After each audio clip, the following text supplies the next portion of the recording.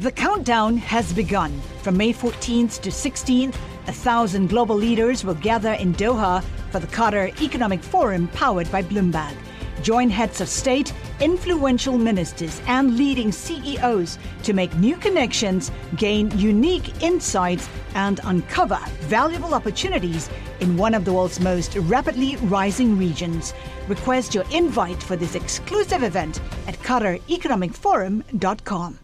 We shouldn't, as Democrats, be empowering the Republicans. President Trump was sent here to smash conventional norms. I would rather see a congressional solution. It's part of my DNA. This is Bloomberg Sound On with Kevin Cirilli on Bloomberg 99.1 and 105.7 FM HD2. I'm Kevin Cirilli, Chief Washington Correspondent for Bloomberg Television and Bloomberg Radio. And we've got a lot to get through. The guidelines for reopening the economy. What's the barometer? We're going to get a first-hand account. And we're going to kick things off with Justin Sink, who's a Bloomberg White House reporter. And then we're going to touch on oil with Vincent G. Piazza, who's Bloomberg Intelligence oil and gas senior analyst. You got to catch up with Vincent. He's our go-to energy sector guru. Especially, I can't get enough of this story since oil plunged below zero for the first time in an unprecedented wipeout. But we kick things off with Justin. The White House has ordered federal agencies, Justin, to begin preparing to return workers to offices, telling them to align their coronavirus reopening plans with those of the states and municipalities where they are located. I think this is interesting because that's a giant step in the reopening direction. And especially for a city like Washington, D.C., which is such an industry-driven town based upon politics and federal workers on not just in Congress, not just at the White House, but obviously defense contractors and whatnot. This is a massive deal. And Justin, I want to read for you the statement, not from the president, but from Russ Vought. And everyone in town knows who Russ Vought is, the Office of Management and Budget Director. He wrote in a memo that they distributed to the heads of federal departments and agencies the followings. In partnership with state, local, tribal, and territorial governments and the private sector, the federal government is actively planning to ramp back up government operations to the maximum extent possible as local conditions warrant. Agencies are encouraged to allow federal employees and contractors to return to the office in low-risk areas. Justin Sink, is Washington, D.C. a low-risk area? Yeah, so obviously I think D.C. is not quite ready to reopen itself. Mayor Bowser here in the city has said that she's going to reevaluate on May 15th where the city is at, and so it's unlikely that we're going to see federal workers returning to their desks, in the next week or two. That being said, you're right. This D.C. is definitely a company town, and it's going to have a huge impact here in Washington. But more than three-quarters of the federal workforce is not in the Washington, D.C. area. They're spread in offices and bureaus all across the country. And so I think what this really sort of represented was an effort by the president, by the White House, who have obviously been eager to reopen the economy, to signal that federal workers are going to be part of this first wave of workers going back. And we're already seeing today the governor of Georgia announcing his steps to push forward with the reopening. We know that there's some other governors who want to start the sort of at least month-long three-phase process that the White House laid out last week. And so this is part of that push. In my show prep, I underlined this. Justin reporting on this has been ahead of folks. So Justin's our White House reporter, but I wanted to highlight it, but I can't find anything. I've been cleaning my place and I can't find my house anyway. But under the reopening, I know exactly, and I've locked myself out of my place like twice during this pandemic. Enough of that. Under the reopening guidelines the White House issued, states can begin the first phase of returning to normal economic and social life after they record a decline in coronavirus cases for 2 weeks and determine that their hospitals are prepared for a potential rebound. So that's so important. So if you're tracking the numbers every morning, like all of us have been doing in this, you're looking for a decline in coronavirus cases for 2 weeks. And then federal agencies can then lift their mandatory work from home requirements, but workers who are able to perform their duties remotely obviously are going to be encouraged to do so. So a 2-week, that's the magic math, I guess, Justin? Yeah, although so it's not only a decline in cases, but also that second component, which is that the city or the local government feels like they've got the capacity in case a coronavirus case or group of cases explodes, that they can both make sure that everybody that needs a hospital bed, needs intensive care, can get that care in a safe way, not in a sort of field hospital type situation like we saw in New York during the height of the crisis. And then, secondly, that the state feels like they can appropriately conduct contact tracing. So anybody who came into touch or was around somebody who ended up getting the virus would be notified, come in for testing, to sort of keep this from spreading out in the way that we saw early in the crisis. So that's the first 2-week period, and it's each of the 3 phases requires sort of maintaining those conditions for another 2 weeks. And so the ramp up that the federal government's envisioning is pretty gradual and would only happen over kind of a month-long timeline in the best possible case scenario. I kind of like it. I mean, this makes sense to me, folks. That we're all in this together, and not in the economic sense, but in the sense of if we respect the social distancing guidelines, even as they are gradually lifted, then we get more and more of because the social distancing works. So then we get more and more back quickly if we continue to respect the easing of them. But in a city like D.C., I think it's tough. I mean, good luck Hogan, good luck Bowser, Governor Hogan, Mayor Bowser, because of the boundary line, the geographic boundary lines.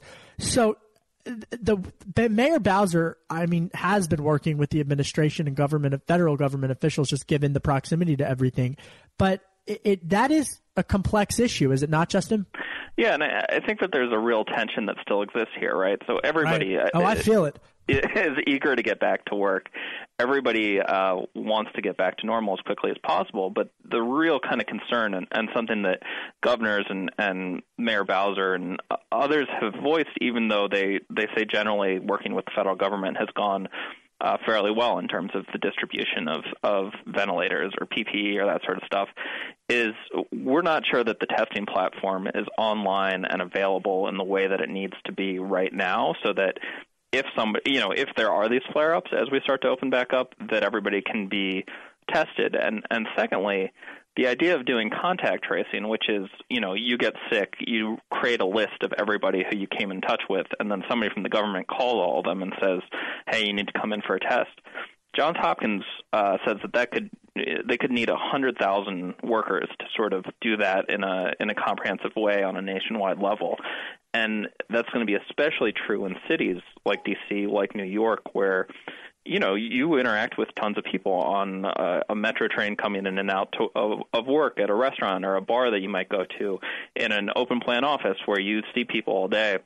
And so, while I think we're going to see some of the more rural states, some of the more spread out areas, places where the virus hasn't kicked up, be able to start moving towards these openings, there's a real question of whether the infrastructure exists yet, and how long it's going to take, especially for cities and especially for a federal city like D.C. All right, good stuff, Justin. By the way, I was on one of my daily walks.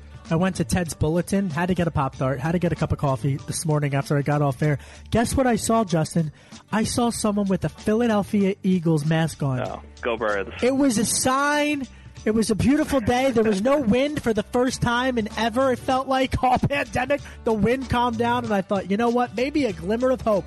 The Eagles have landed on a mask in the nation's capital. I'm Kevin Cirilli. Much more on the energy sector coming up. You can download the Bloomberg Sound On podcast on Apple iTunes, Bloomberg.com, or by downloading the Bloomberg Business app.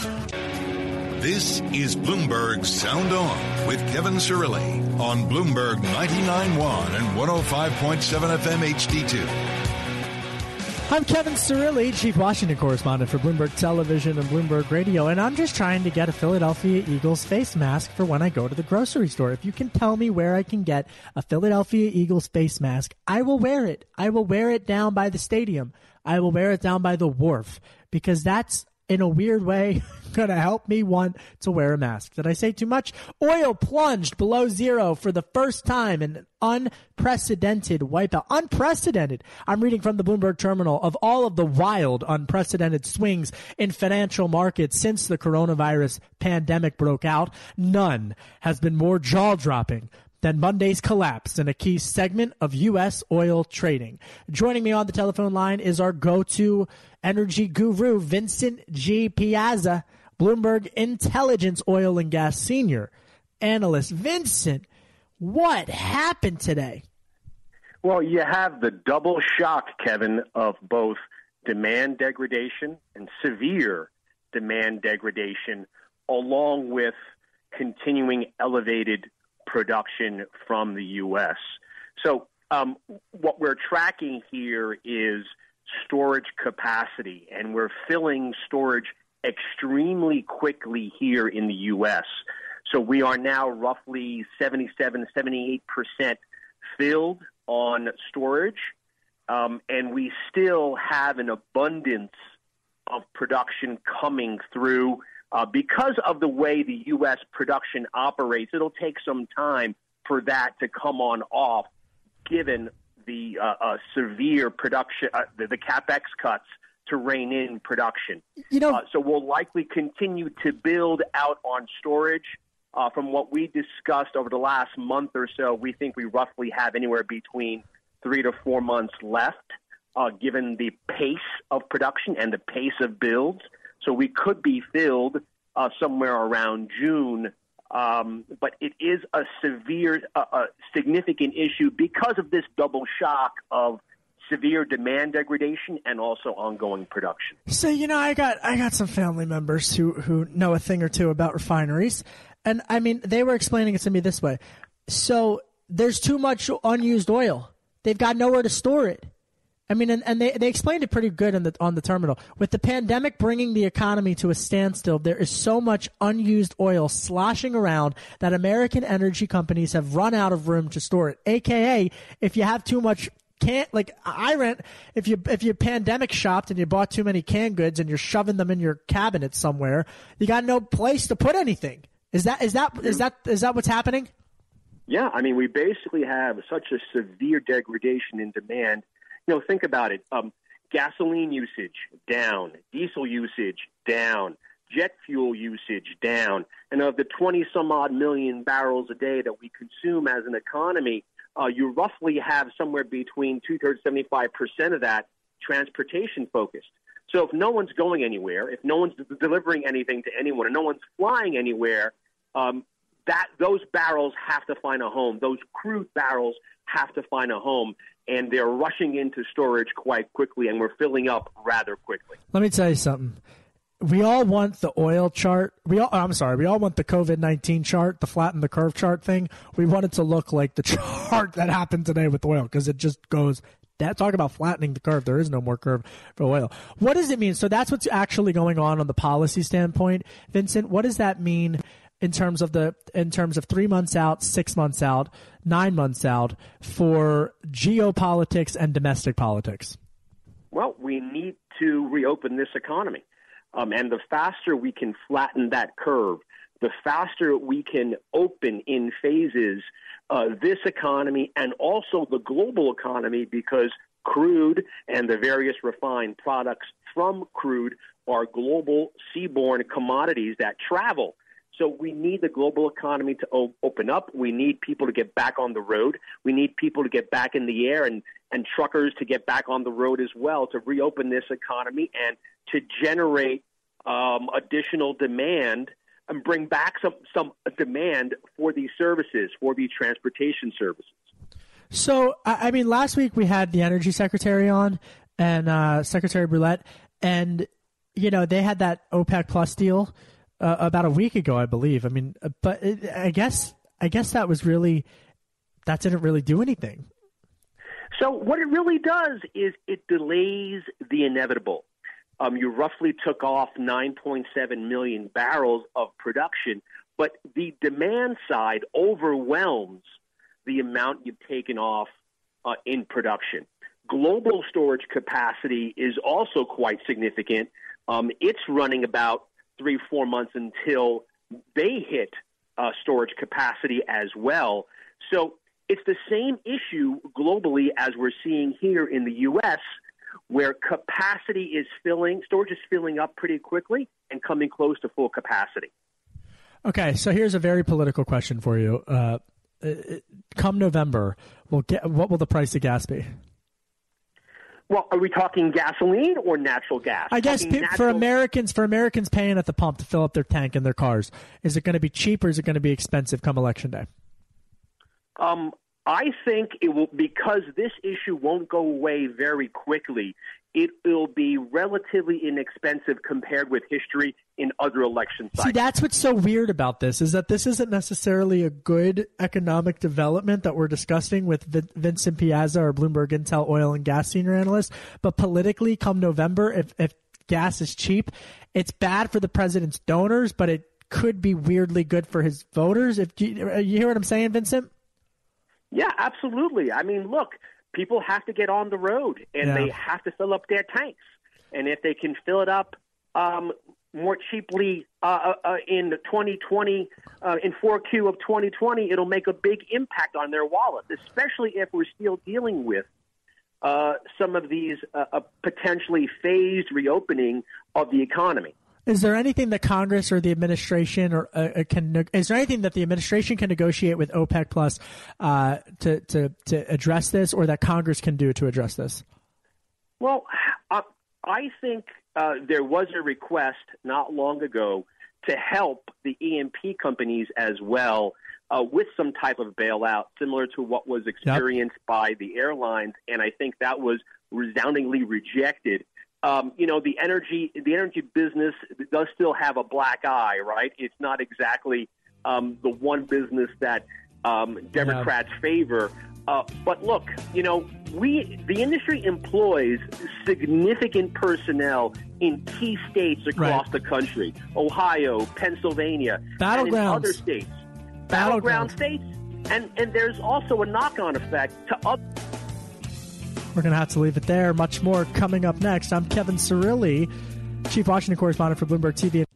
The countdown has begun. From May 14th to 16th, 1,000 global leaders will gather in Doha for the Qatar Economic Forum powered by Bloomberg.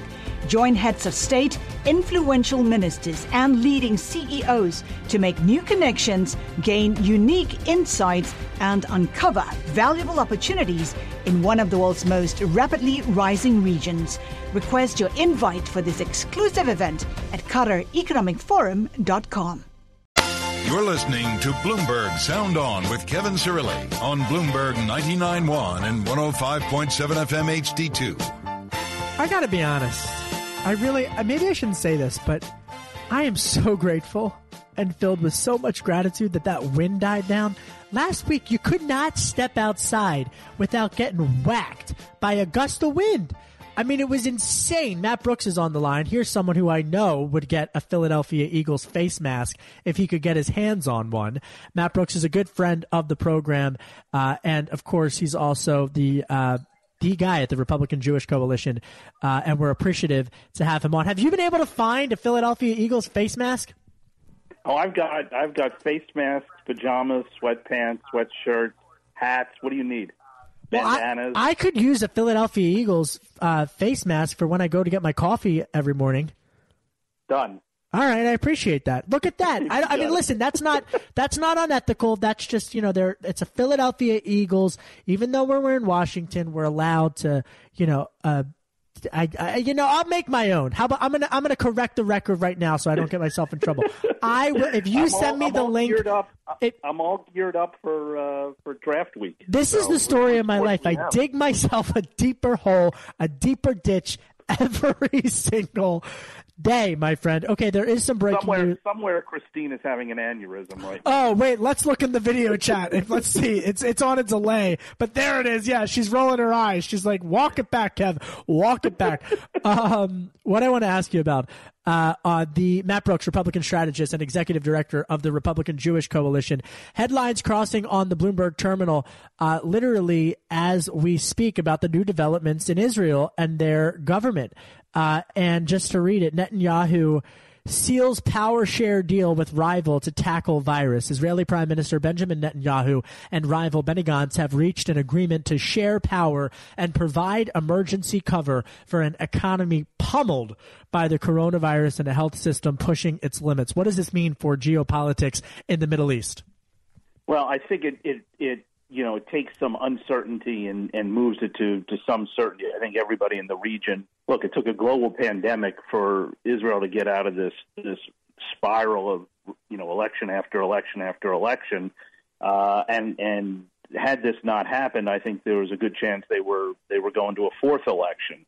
That's no way to run a country, and it's certainly no way to run a country in the middle of an international global crisis like we're seeing today. And so this was a good catalyst. Current Prime Minister Benjamin Netanyahu will serve 18 months and continue in his role for the next 18 months with Benny Gantz in the minority, and then in 18 months they will switch and Gantz will become the Prime Minister. So they've established a power sharing arrangement.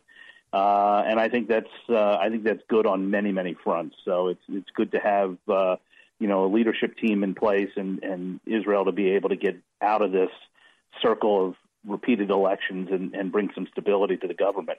All right, let's bring it back home now, as the Small Business Administration has been wrapped up in the congressional back and forth, the left and the right, the infighting. I spoke with Congressman Gottheimer earlier today. He's a Democrat from New Jersey, northern Jersey, and he was enraged. I mean, and listen, I don't think it's fake. I've interviewed Republicans and Democrats over the weekend and this morning, and just my general sense is the rank and file members are enraged at leadership on both sides that this has not been handled. Then you get this report about Shake Shack. Matt, did you hear about this? By both sides, do you mean but by both sides, do you mean House and Senate, or you mean leadership of Republicans and Democrats? Leadership of Republicans and Democrats. Well, I think that's a little misplaced. I think the PPP funds ran out on Thursday. Leader McConnell is ready, willing, and able to bring a vote to replenish those funds any day now. They're going to be in pro forma session tomorrow. And it's Schumer and Pelosi that are basically putting small businesses out of business and ruining people's lives by trying to use this as a way to leverage their own policy agenda. Well, okay, so I hear you on that. And in full disclosure, when I talk to Democrats, they say, you gotta fund municipalities and state workers and whatnot. I want to cut through the partisanship right now because you're a straight shooter. And this is insane that this hasn't gotten done and that this hasn't been and Congressman Gottheimer said this to me earlier today on Bloomberg Television. I mean, the notion that companies like Shake Shack are having to return $10 million in emergency loans to the U.S. government because journalism called them out on it. It's either these loans are for big businesses or they're for Main Street. And that's got to be executed flawlessly. Am I right? No, even under perfect conditions with lots of lead time, ramping up a program of this magnitude is a Herculean task to take what they've done, the amount of money that they have tried to inject into the system and do it in a matter of days and weeks as opposed to months and years is first of all, it's impressive they've gotten this, but they need to get the system right. And I think, that is first and foremost. You see the Shake Shack case is a perfect example, but there's just others that are just so grossly out of whack. Harvard University getting money when they have a $40 billion endowment. That's just wrong when the guy at the local hoagie shop can't get a loan to keep his business going. The countdown has begun. This May, 1,000 global leaders will gather in Doha for the Qatar Economic Forum powered by Bloomberg, held in conjunction with our official partners, the Qatar Ministry of Commerce and Industry and Media City Qatar, and premier sponsor QNB. Join heads of state, influential ministers, and leading CEOs to make new connections and gain unique insights. Learn more at QatarEconomicForum.com.